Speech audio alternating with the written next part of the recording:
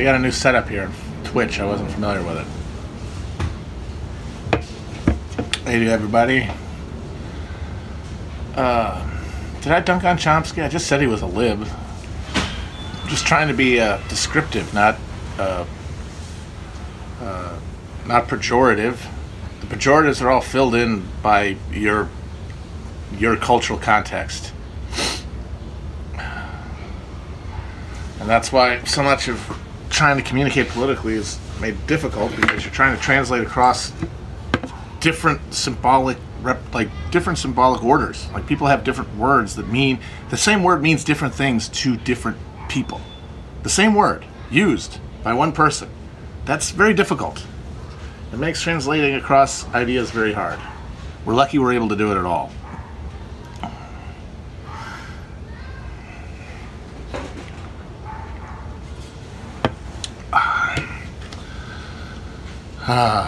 So I've grilled since the grilling of the steak, and I'm planning on grilling after the stream today because I want to focus. But I gotta say, pretty cool. Very satisfying and delicious, and easier than it looks. It's one of those things I'm finding out that my father and uncle sort of had these, masculine abilities that as a child appeared almost magical, and then when you grow up as a stunted man child, you never really pursue them, partially because you feel like you haven't earned them, and then you eventually do them, and you're like, this isn't that hard. I build a fire, and I was like, building a fire, not hard. Grilling with charcoal, not hard. But I do want to get more ambitious. I want to do some seafood soon, and I really want to do. I want to smoke something. I want to smoke a big thing. I've found out about the snake method with the fuse of coals, and about you got to put a tray of water in there. I think I got it. And oysters too. I got a plan for oysters. So it's going good. Yeah, I have a big hunk of pig I want to smoke.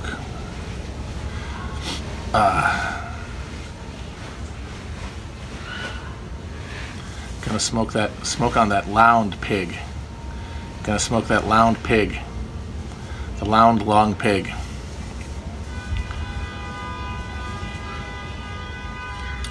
Brisket is so hard. I've had so few briskets professionally cooked that I liked. I don't think I'm gonna have a lot of luck doing it myself.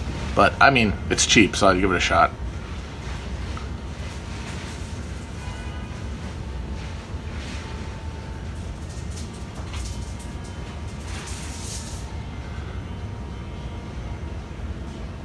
Yeah, see, that's the thing. I gotta figure there's gotta be a long, as they say, a steep learning curve with brisket. But since it's a cheap cut, presumably you can keep experimenting.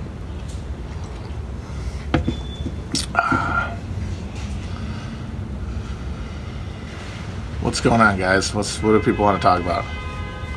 I'm pretty relaxed today. No particular agenda. Nothing is grinding my gears, as Peter Griffith would say on The Family Guy, everyone's favorite show. Oh, I knew someone was going to ask about Chaz. I think that the whole Chaz deal is really it's a powerful descriptive teaching tool, just for exactly how we've sort of been conditioned to think about politics and society on the internet. It's this absolute this thing that you look at, and it's happening in front of you. And even in an era when we're all claiming total knowledge of everything, right? Because everything is at the click of a fingertips. Obviously, we can know anything pretty well to make. Certainly, we know everything well enough to have fucking opinions on them. How many people have wrapped so much of themselves around opinions about foreign policy and things happening in countries they've never been to, where they speak languages they don't know, but they still feel confident enough because of their access to information that they know enough to have really strong opinions about it. And so the Chaz has happened. I'm across the country. Most of the people commenting about it one way or the other are not there. So I don't really know what's going on there. I have heard everything that everyone has heard, that it's like that it's this dual power bastion of communalized living, that it's a glorified I'm sorry, that it's just a glorified park with some infrastructure added collectively, that it's a Mad Maxian hellscape of warlords and robber kings, SoundCloud rapping dictators, like a V.S. Naipaul story. And I'm, of course, certain that most of the information I'm getting about it is not correct or is motivated in some way or another by the people who are proffering it. Certainly all the stuff about how scary and dangerous it is, the police have every interest in amplifying that. But so the stream comes out, the stream of information about Chaz comes out, and people, depending on their perspective on things like anarchism versus communism, or reformism versus revolution, or electoralism versus direct action, or people who have strong opinions on these different strands of leftist infighting, they're going to come to the Chaz with their predetermined perspective that it's either a pathetic waste of time or the first green shoots of a revolutionary tradition that's going to carry on the work of the Paris Commune. And they're operating off of the exact same informational base, right? And they're doing the same thing without knowing it, which is every piece of evidence that they see that countermands their idea of what the Chaz is subject to rigorous, brutal scrutiny. Who said this? Where'd this come from? Who said what? What was the motivation? Are we sure it's not a cop? What's going on? And anything that confirms what you already wanted to think about Chaz, I'm sure you'll give it a little bit of due diligence if you're trying to be serious and getting your takes perfectly sharpened, but you're not going to give it anywhere near the scrutiny that you gave the information that was against what you thought about Chaz. And so that means that you have these people fighting over Chaz on the internet that is literally fighting over two caricatured puppet versions of the thing that's being discussed, the shadow versions. And of course that's always the case. But to see it happen right in front of us, and to see the conventional wisdoms immediately coalesce, and how the same informational stream is tailored to one or the other, it doesn't give you a lot of hope for the idea that the internet is on balance better for social organizing. Because the theory is always, you can get information to people, but they're filtering that. As that information is getting filtered through all these baffles, it's being controlled by privatized corporate interests. It's directed towards profit, and it's being consumed by people who have been further acculturated away from being able to recognize true from false information.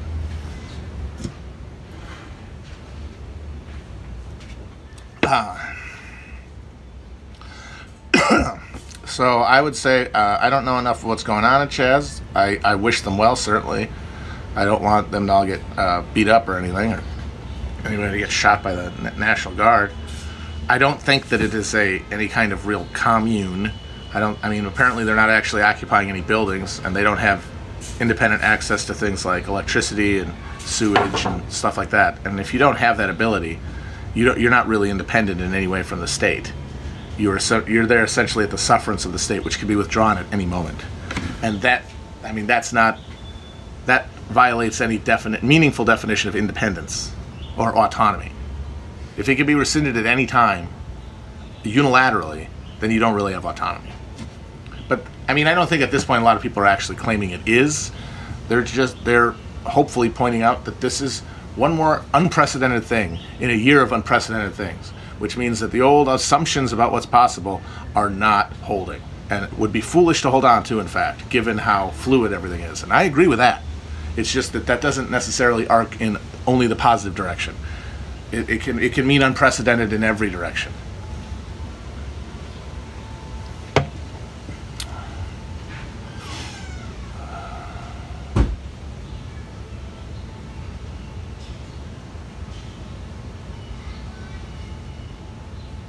Yeah, that's very good. That's very funny. I saw a picture of the farm they have, and it does look like the Matt Damon potato poop farm that he had inside the little thing in The Martian.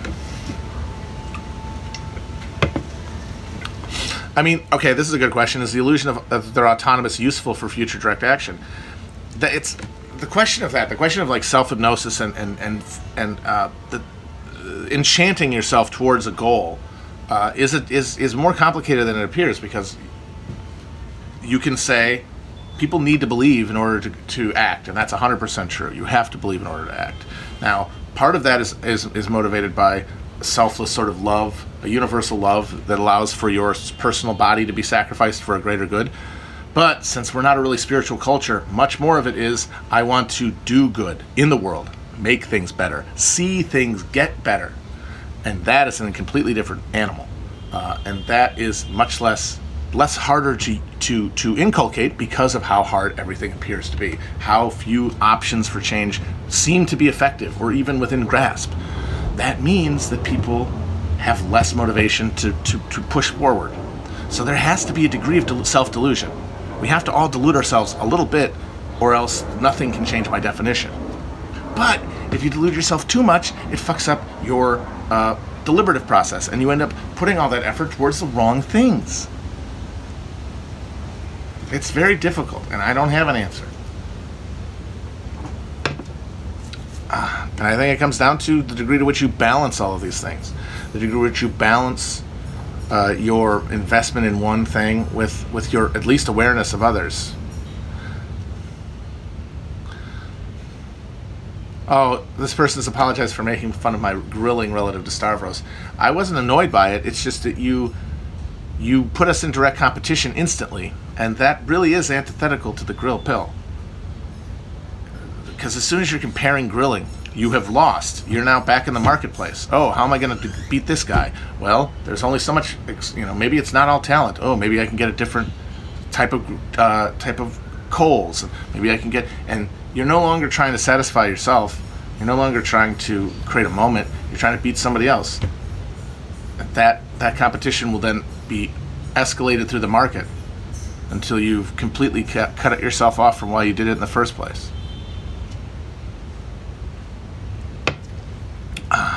I understand that that's the instinct. Everyone's instinct is to judge themselves relative to others. And you have to do that in an objective sense just to know where you're orientated in space, but you shouldn't put any heat behind it. It should just be something that you can acknowledge, like, that guy's better than me at this. Do I want to get better, or do I not care that much? As opposed to being wounded, being angry. No good.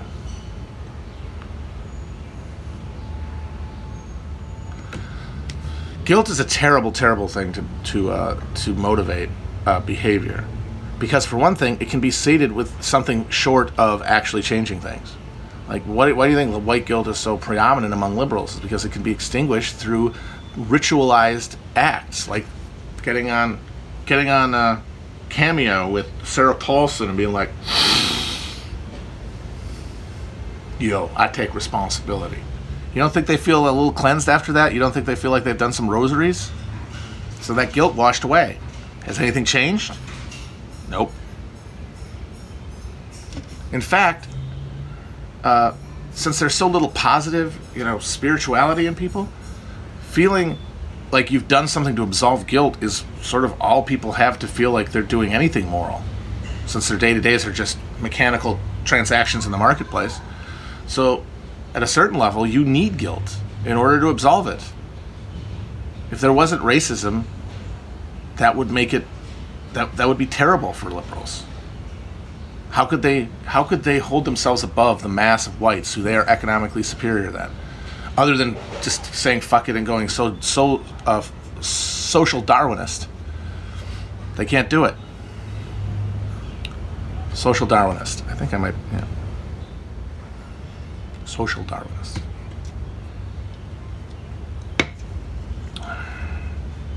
So they need the guilt, and so they need that to always be happening. And they're validated then by their knowledge of their guilt. Like, the reason Ta-Nehisi Coates is so popular among white liberals is because he essentially tells them, nothing can ever really get better because racism is so deeply ingrained in America. It's like in the DNA. It can't be eradicated. There's nothing to hold on to pry it loose. There's no Archimedean lever. If you're a granite counter table ass white person who is aware that he lives in a wildly unequal society and a wildly unequal global marketplace and society, and he is somehow on the top of this thing through, if he's a good liberal, he knows not much of his own worth or value, but through luck and family position and whiteness.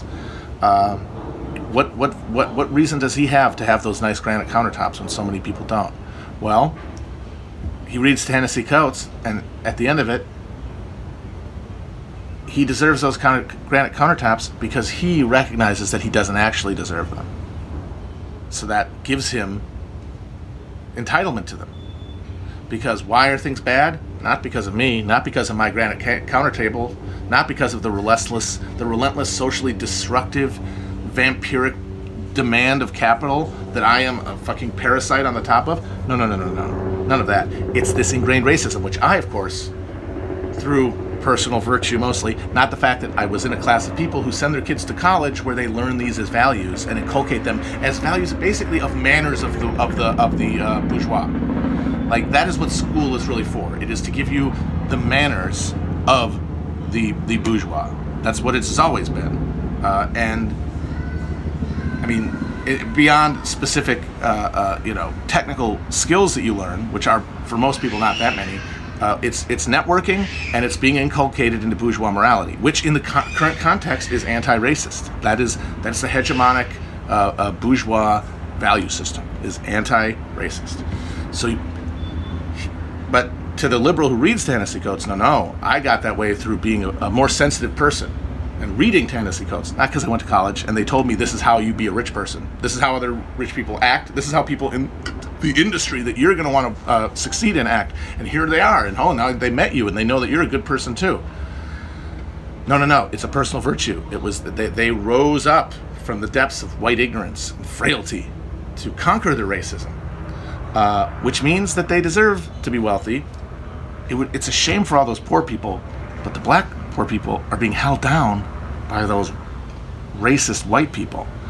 And the poor white people, they're too racist. They keep stopping us from doing good stuff because they just hate black people more than they even want to have health care or even any kind of countertops. It's too bad, but well.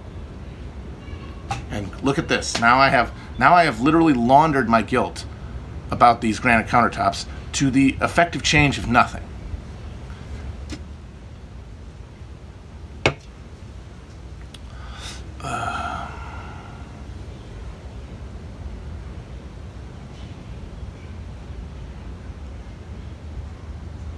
I think Olof Palme was pretty based. I mean, if he did get killed by like the Global Gladio Network, which I think he did, anybody they thought worthy of destruction was probably pretty based. Ruth First was pretty based, and the South African police blew up her mailbox in Mozambique.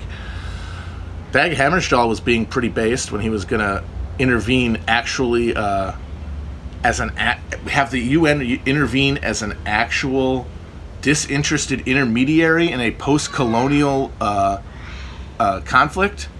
Imagine if that had been allowed to spread. No. The theory about Palme is that he was mobilizing anti-apartheid sentiment and mobilizing, most importantly, towards economic boycott, which was what they recognized an existential threat, as they recognized was an existential threat to apartheid, and ended up being an existential threat to apartheid.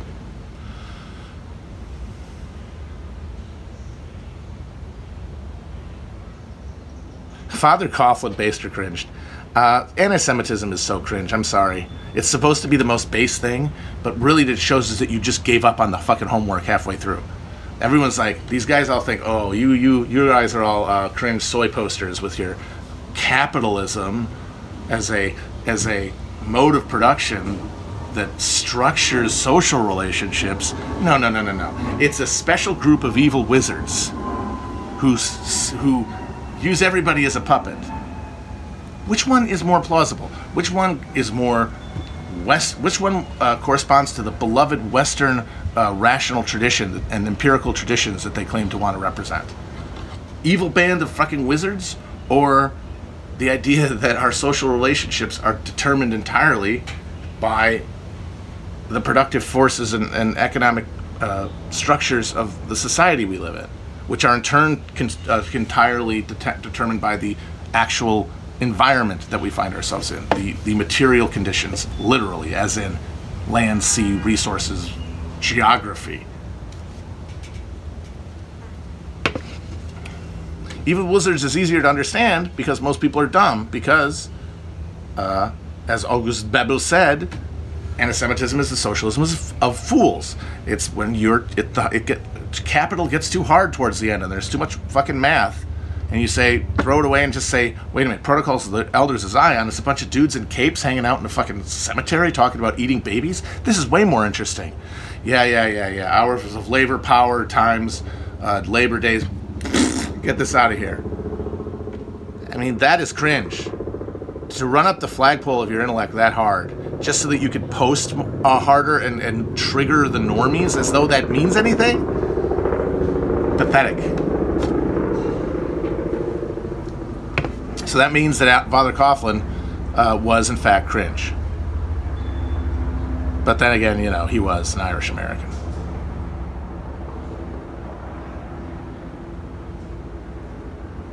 I haven't started Ulysses yet. I finished Moby Dick. I'm going to reread Blood Meridian next because I always kind of knew that it functions as an intentional sequel or response, I guess, to Moby Dick from McCarthy across the centuries, but with the same sort of like the symbolic order flipped to land, and Moby Dick into Holden, Judge Holden. And it's the same year too, I think, or it takes place the same year, or around the same era, like 18th, yeah, or it takes place the same year that Moby Dick was written, anyway. But after just finishing Moby Dick, I thought, oh, that'd be fun to read them one as like a direct response to the other.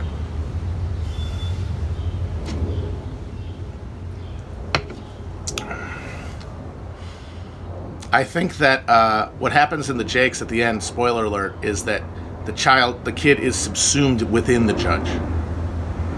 I think that's the final. It's his resistance to what the judge represents being finally defeated.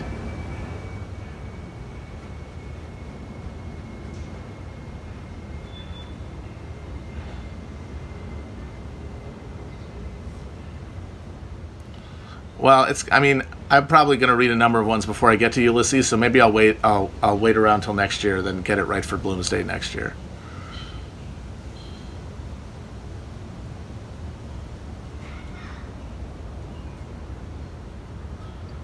I should read Gaddis. I never have.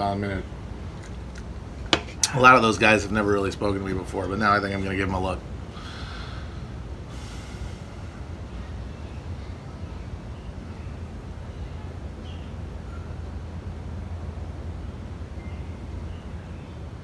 My beard routine, I don't have one. I have a beard balm, but I very rarely use it, and then it does kind of get itchy sometimes. But in the summer months, it's moist out enough that it's self-cleaning. But in the winter, it does get pretty itchy when I forget to do the beard balm. I'm finally starting to get some gray hairs, I've noticed. It's taken a while, but they're finally coming in.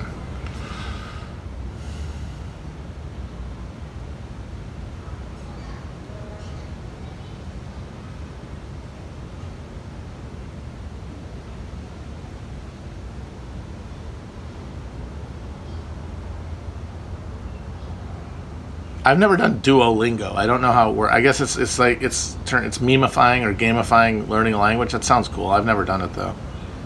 I've decided that I'm just going to go all in on English because my brain can't really divide. Literally, I have very bad math skills. Infinite Jest is good.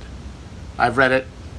Of course, I read it before I got on Twitter all the time. I never would have been able to finish it otherwise, but I think it's very good.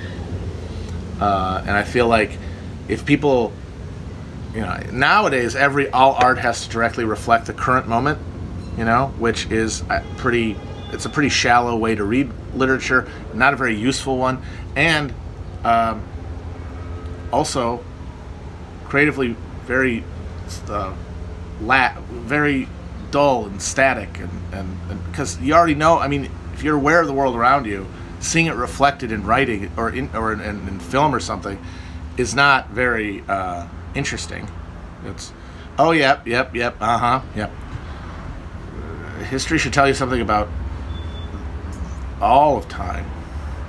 I mean, a book should have something to say to you about universal conditions, because what that ends up meaning is that instead of being sort of instantly dated the way that most things that are explicitly supposed to be about now are, books that are more timeless, they gain resonance retroactively. This is all a way to say that If It Jest is one of the best things I've ever read that describes the current moment.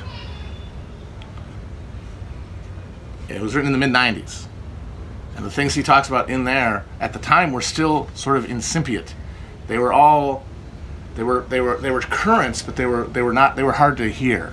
The way that sometimes out on the prairie a radio station will glance off of some barbed wire and you can hear a little bit of static, as opposed to just the thundering din that they are now. But he was vibing on that frequency, and so instead of trying to be about now, it's about the things that are making now, which means that they gain resonance over time as the predictive power is increased. So I think it's good.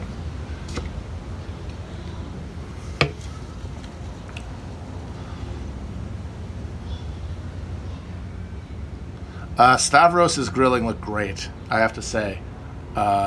He inspired me. I want to do more seafood because I think that'd be really fun. Those octopi looked.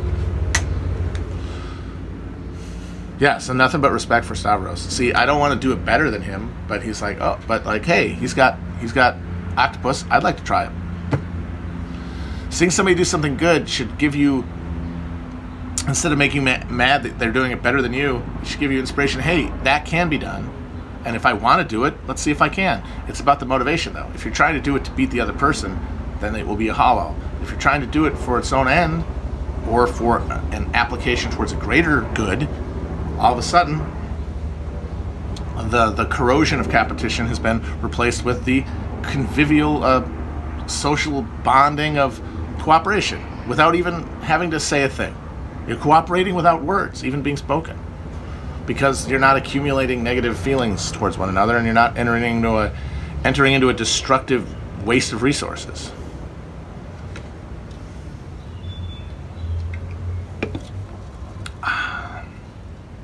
I'm definitely going to watch The Five Bloods, yes. They're finally... This is, I think, like the first time since quarantine that they've dropped anything really good on streaming. Yes, looking forward to it. I've played Quiplash. It's pretty fun. I would like to play more. Can you play it on here? The thing is, I don't know. I think that might be fun to do, like, as a stream, but I don't know how to do it. Me and Chris are going to try to figure out a way to go to the office, maybe, and stream from there. Maybe some Civ, maybe some Quiplash.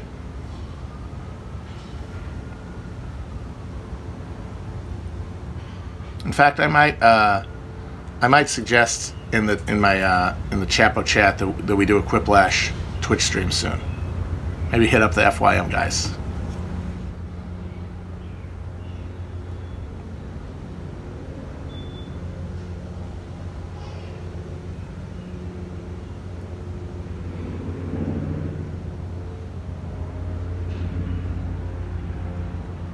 Jealousy, rivalry is a better motivator than guilt. Jealousy, no, because you get the same destructive emotional spiral as you do with guilt. Competition can be if it's towards a goal. You have to be self-motivated is the thing. It cannot be it has to be an emotion wrapped around a goal, and the goal is immanentized through action. They reinforce each other. I'd say the upshot is it's not necessary to try to analyze other people's goal or other people's motives for anything. Because how can you ever know? You'll never know. All you can even come close to approximating, and not even then completely, is your own. So focus on that. Ask yourself why you're doing what you're doing. That's it. That's all you can ever do. And then the problem, as I said, with the internet is everyone assumes each other's motivations, and as a way to contextualize their argument, which means they're not really engaging with an argument. They're engaging in a process of evaluating a person and judging their intent, which is, like I've said, it leaves you totally at the mercy of people who can speak the right words, who can mouth the shibboleths, which means even though you have to be wildly paranoid of everyone, you end up being the most credulous rube. How many people who wanted to dunk on the Chaz thing instantly shared everything they saw, no matter where it came from, how recently the account had been created, any kind of chain of evidence that it hadn't been tampered with or emerged from 4chan or something? No, it's just seen it, click on it. And it's true with everybody. Because it's going through the right chute.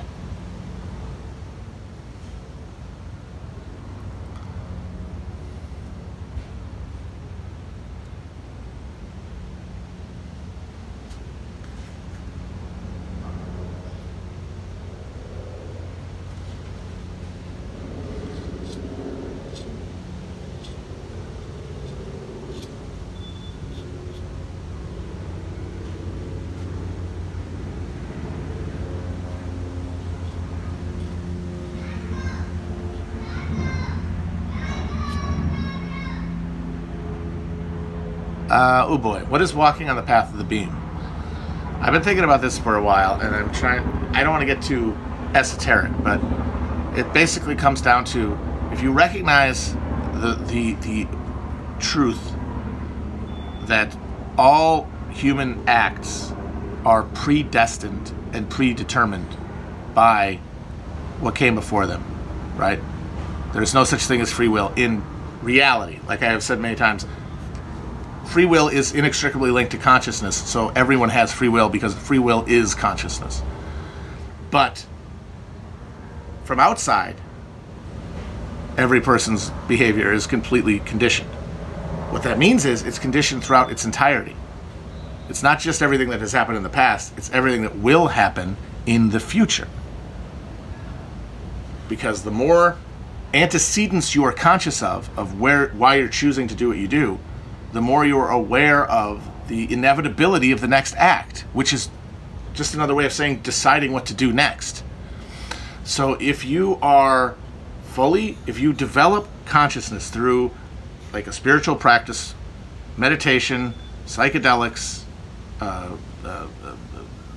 Buddhist or Taoist ritual, and get closer, you are making an effort towards getting to a state where you are aware and conscious of as many emotional and physical antecedents to your decision, to the moment you're living in, as possible, which means that it is easy for you to discern, not fully, but vaguely, the path that you should be taking. Now, it's already written down. It's on rails. It's on rails. But you can see it, or at least the direction it might be headed. The more that you are present and conscious in the moment. And that is recognizing the path, and then that reduces the emotional feedback, the emotional negative, the fear and anxiety of uncertainty that deforms our choices and pushes us off of that path towards what is essentially, it will still be inevitable because your brain, you weren't there enough, is the thing. It's going to happen either way, and that's the hardest thing to get around. But you still have to make the choices. And if you can see sort of a direction in front of you, even vaguely, you'll make better choices, and that'll make it easier for you to not react to your next choice burdened by emotional baggage, which is the real thing that fucks us up, is that we are not operating newly each moment, confronting the moment for what it is. We're confronting it through the lens of all of our past experiences and the accumulated emotional responses to those, many of which are very, very traumatic, very negative. in which we wrap feelings around beyond those that we're not even aware of. Like, that's the thing. 95% of the universe is Marx, 5 is Freud, and the Freud is that fact that we have a subconscious association between our experiences and our emotions that we are not aware of, and that presses us forward unconsciously, responding to what's happening emotionally. And we have to, the only way to reduce that, the only way to reduce the influence of it anyway, is to strip it of emotional power in the moment. The power of emotion in the moment to direct your hand. Not to become unemotional, not to sever yourself from emotion. That's a big reason that I resisted Buddhism for a long time, because I said, I love people, I love these things in the universe. I can't imagine living in a world without love. Now, all emotions are still fully felt and accessible, but they are not drivers of your behavior. You are not driven, at least you are driven less by desire, which pulls you off the beam.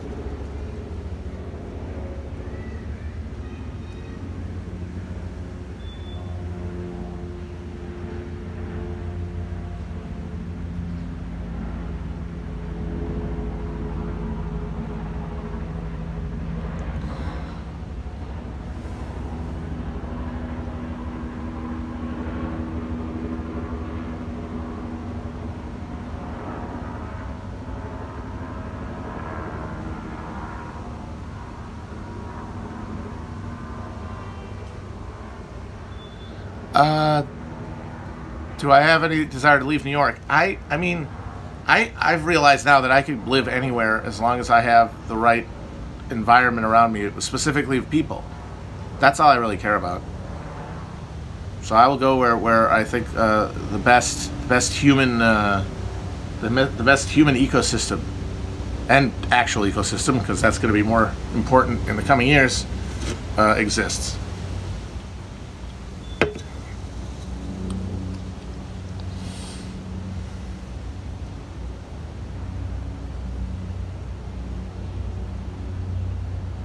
If I was going to move back to the Midwest, I think I would move to Pittsburgh. I love Milwaukee, but Pittsburgh is just so damn charming. Although I do really like open water. I'm a coastal boy. I'm an inland coastal boy. Those rivers don't really do it for me. The problem in New York is that you're never really aware that you're this close to the water. It's very hard to get out there. It's like, oh God, gotta get on the Q train for 45 minutes just to see some water. And also the Atlantic, come on. Somewhere in the Pacific Ocean. I mean, it's the goat ocean. There's something about the Pacific.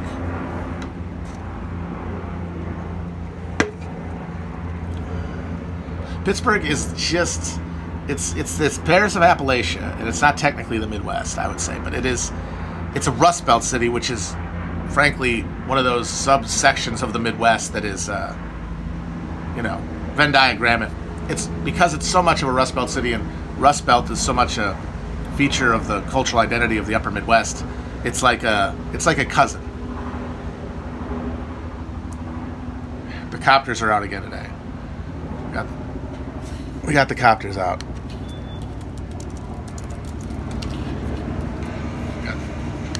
We got the copters out.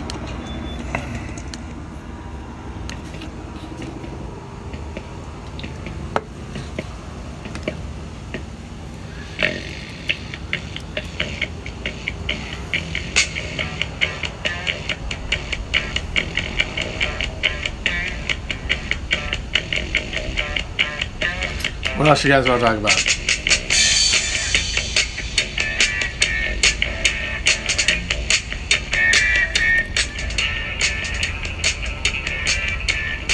Chuck Wendig. That guy's hilarious. The joke everyone has made about Chuck Wendig is that obviously he's not losing any money out of any of these free book sharing services because no one reads his shit. And so that makes some people think that he's basically a frontman for some sort of Lars Ulrichian anti-Napster cabal of more popular writers who don't want to get dragged for filth. And I think that's reasonable because, hey, Chuck Wendig doesn't have a reputation to destroy. He could be the whipping boy. There's something to that, maybe. but also I think people undercount that the power of human delusion. There's a real chance that Chuck Wendig thinks that the thing that is standing between him and like a stable career in the letters, in the world of literature, is that people can read his shit for free. He might really think that once they can't do this anymore, I'm going to see the ducats roll in. And I don't know what his day job is, but he'll get to quit it. And that's how people, if people have an out that it allows them not to confront like the reality of their situation, they will take it. Pretty much always. Which is, once again, what makes the internet so uniquely vile, is that the internet tells you at every point there is an escape hatch.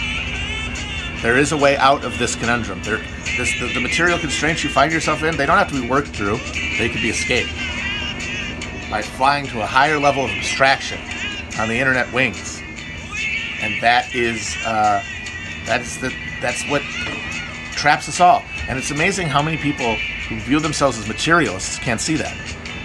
Every element of the internet is designed to give you instant gratification, to alleviate every boredom, every dissatisfaction of your life by keeping you on the internet. Pornography for your lusts, video games for your unengaged intellect.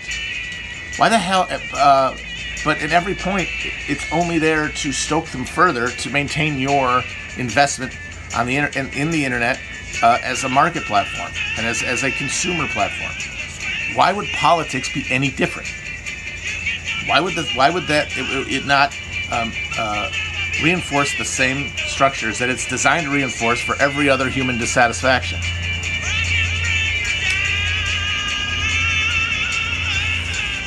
I think it's because people think they can outsmart the machine. And you can do it once in a while. But it's a house always wins type situation. Because you're on there so much, there's no way you can keep up your guard long enough to not eventually get swept up in the tide.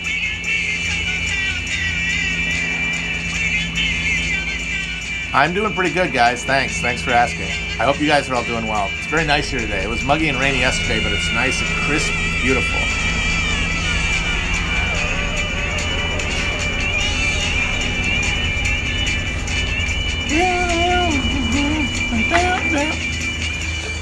Oh my God, Virgil and I somebody says, we need a Bene Gesserit version of the internet.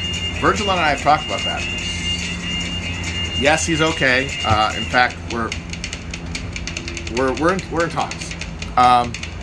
But I just had to. This reminded me of a very good idea that we had together, and it was that people can't handle the internet. That is what we both have come to the conclusion of. People can't handle the internet.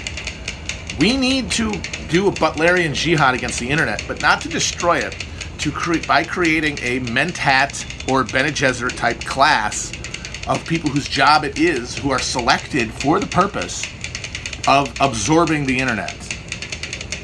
And then they could be trusted to translate it to the rest of us through more stable media, writing, oral tradition, film. Basically to be like a new art class, and interpreting instead of the material world, interpreting the internet for people, so that they don't all lose their minds. And I think both Virgil and I agree that we can both be, we both must, it is our destiny to be members of this class, but that there needs to be a real screening process. And we need to orient ourselves around happiness differently, to acknowledge that, yes, technically you are losing freedom by not being able to go to the internet in some sort of abstract sense, but you are gaining a lifetime of human connection. You are gaining a soul, essentially, because instead of sporting out all of your anima, all of your jouissance into a dead cable, leaving you just an empty husk of unutilized human potential. Could you call that in any meaningful sense freedom? We don't allow people to sell themselves into slavery, nor should we.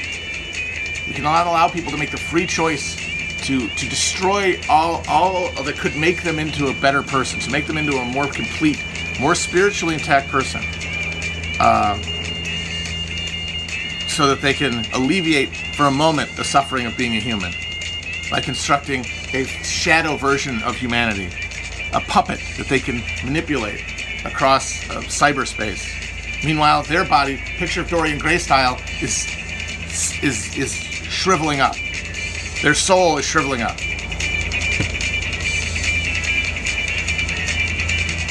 But there's good stuff on there, and it's very good for memes and owning, and it's a very fast, it's a very frictionless form of communication.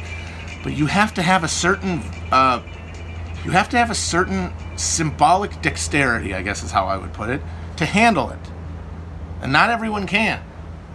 I barely can. And then I mostly can't. There are people who do it way better than me. I might not even make it into the Mentat class if we had to do like tests for it or something.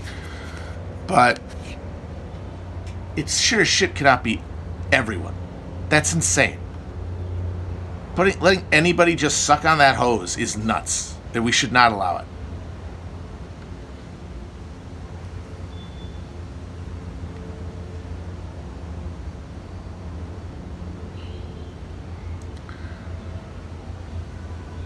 My favorite building? That's a good question. I don't think I have one because I'm not really an architecture guy. I don't have a lot of knowledge. Don't even really have opinions. Vaguely in favor of brutalism. Like Art Deco. Very normie, not a lot of stuff. So as a result of the Art Deco thing, I really like the Chrysler Building. In New York, at least, I really like the Chrysler Building. And also, the Brooklyn Historical Society is like a red brick terracotta thing. It's really cool. It's got a lot of busts on it.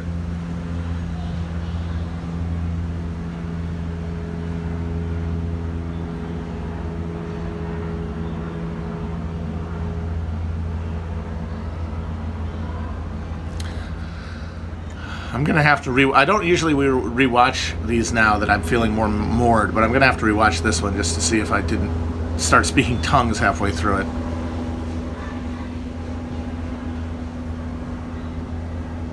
Oh man, when you think about what they did to fucking Madison, was it Madison Square Garden? Penn Station. What they did to Penn Station, my God. Just, like, you want to talk about the Taliban, that was the fucking Taliban.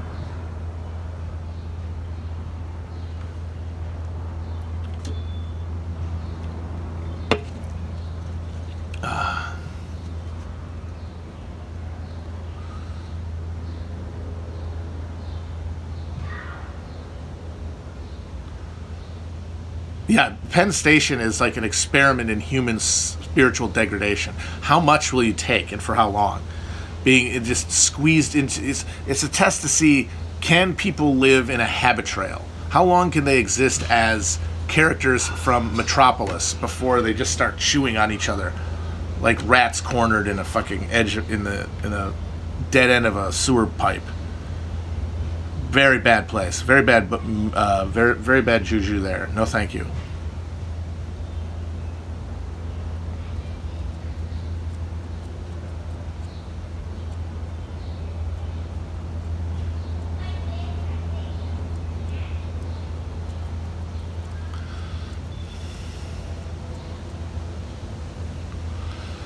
Union Station's nice. There's still some really nice train stations in this country. The downtown train station in Philadelphia is really nice. Union Station in D.C. is nice.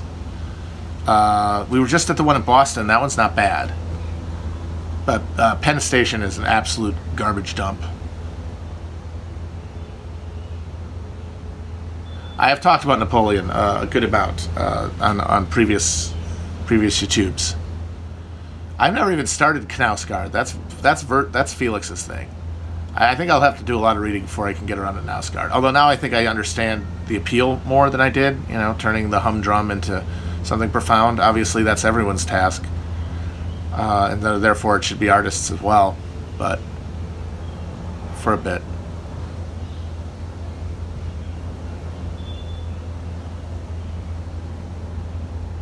What do I think it means that Trump clearly ordered the army to kill everybody and they said no? I don't know if it's that dramatic, but there was clearly pushback on an organizational level from the military against Trump when he attempted to call them out. Which tells me definitively, really, and I already thought this was true, but now I absolutely believe it to be the case, is if Trump cannot do any kind of suspend the Constitution, crackdown, not have the election kind of thing, like say, or invalidate the results of the election if they go against him, because the people who would have to carry out those orders won't do it, and that's not because they're great people. It's not because they are Antifa. It's because they have no investment in Trump. Trump is just some guy who's passing through. The Republican Party has, deep and necessary ties to the Pentagon, but so do the Democrats. And the perpetuation of that system, the duopoly, is much more useful to them than what? Shattering all of the illusions of democratic norms and governance for Trump over Biden, a guy who doesn't threaten them in the least, a guy who's going to give them more money and let them blow up more people? What would be the percentage for them to do it? Now, if you have some sort of deep crisis around an election, like say we have a 2000 type deal again, and this time only way worse because half the states don't allow any absentee balloting, even in the middle of a pandemic, and have 12-hour wait lines, and their results are declared illegitimate by the other half. Meanwhile, those people, those blue states, they all have almost all probably mail-in ballots because it's a fucking pandemic, and those results are called instantly illegitimate. And then state governors start mobilizing. Then you could have maybe a Thailand-style thing where this petty political squabble is just wiped off the board by the military coming in and going, all right, forget about this. You guys are too heated about this stuff. We got to give you a timeout.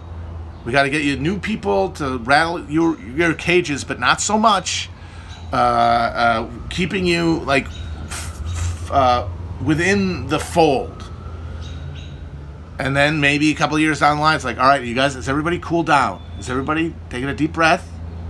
Have enough of the necessary institutional barriers to military rule in that period gone away? If so, we can have another election. But yeah, they're not gonna do a coup on Trump's behalf. They would do a coup on their own behalf, as what they imagine themselves to be and what we all imagine them to be, fantastically, a non-political arm of government. Now, of course, that's silly, but once again, what actually is and how people perceive it have nothing to do with each other, and it's how they perceive it that actually dictates how they respond politically. The people, the vast majority of Americans have faith in the military because they view it as nonpartisan. That is why it's the only bipartisanly supported institution. That doesn't just mean those people, it means the people who make up the military. They're wrong. They don't even know it. Of course, it's you're political. You serve the agenda of this, duopolistic bourgeois class dictatorship. But they don't know that.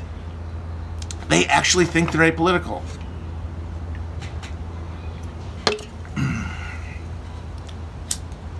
That's how things like false consciousness operate. It hits everybody because nobody is aware of the concrete. People are only aware of its symbolic representation in culture. How are you supposed to access real things like the economy or the mode of production or capitalism or class when they're not reproduced in the cultural firmament, when they're translated into things like race, into things like political party, into things like nation state?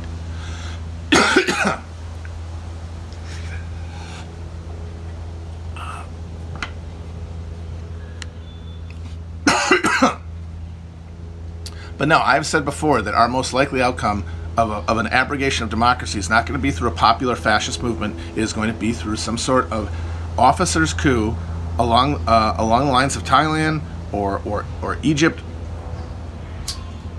which seeks to neutralize a conflict that at the end of the day is not material. It is political.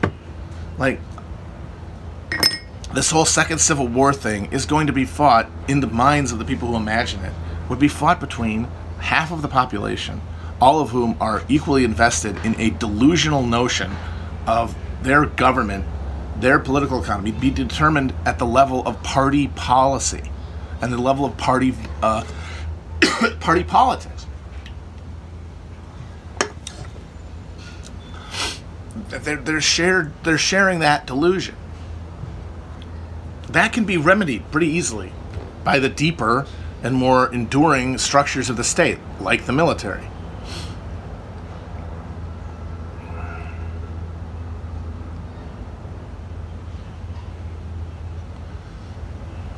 All right, I'm going to be logging off in a minute here.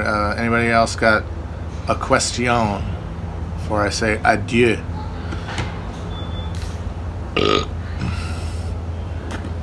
Oh, excuse me, guys.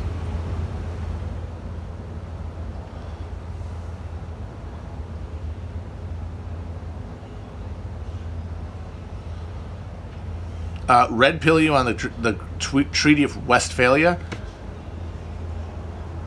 It did not create the modern nation-state system. That is, in fact, a backfilled post-facto justification for later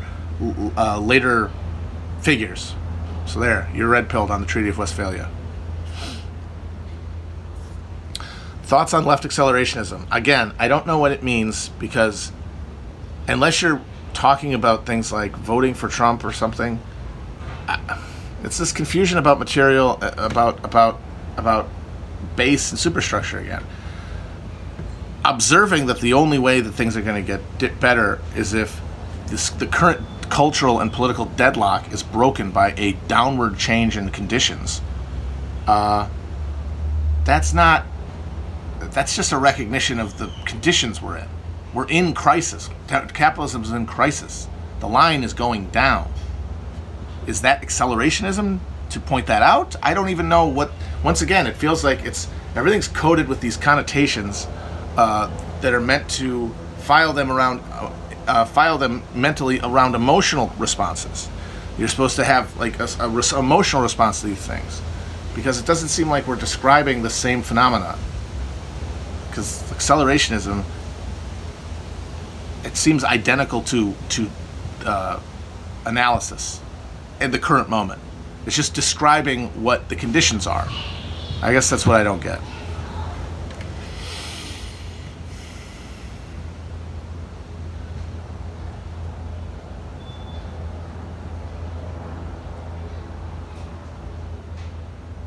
The fake actors, Black Panther people, I 100% think that those are people who are trying to get clout for the gram.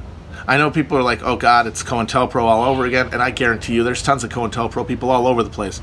But why the hell would you hire real actors? That's what the QAnon people say when they're like, look, the guy who, Derek Chauvin looks like Ben Bailey from Cash Cab. Why would you hire a guy who's been on television to become even more famous as a different guy, even without changing his face? It doesn't make any fucking sense. Why would you pick somebody who can be Googled under, actor or brand ambassador? If the point of it is to troll, I guess then fair on you. But if the point of it is to actually exert influence on the movement as it exists, then it seems like it's counterproductive. I mean, is there anything that would mediate against people taking this moment to boost their brand? Is there anything in our culture that would stop that from happening? No. There are only currents in this culture that would basically ensure that would happen. Is Flow from Progressive part of Antifa? I didn't know that.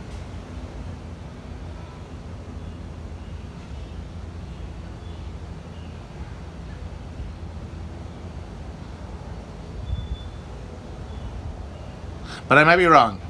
I mean, I'm not guaranteeing anything.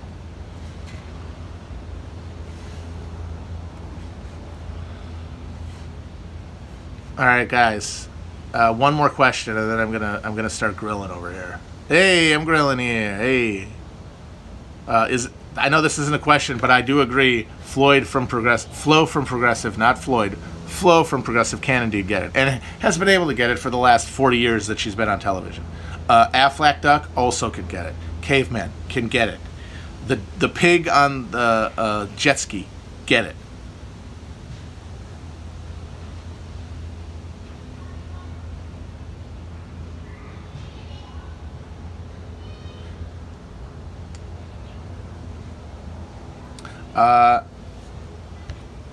You know what? Somebody asked if the moon landing's fake. That's a good question. I'm going to answer right now very quickly.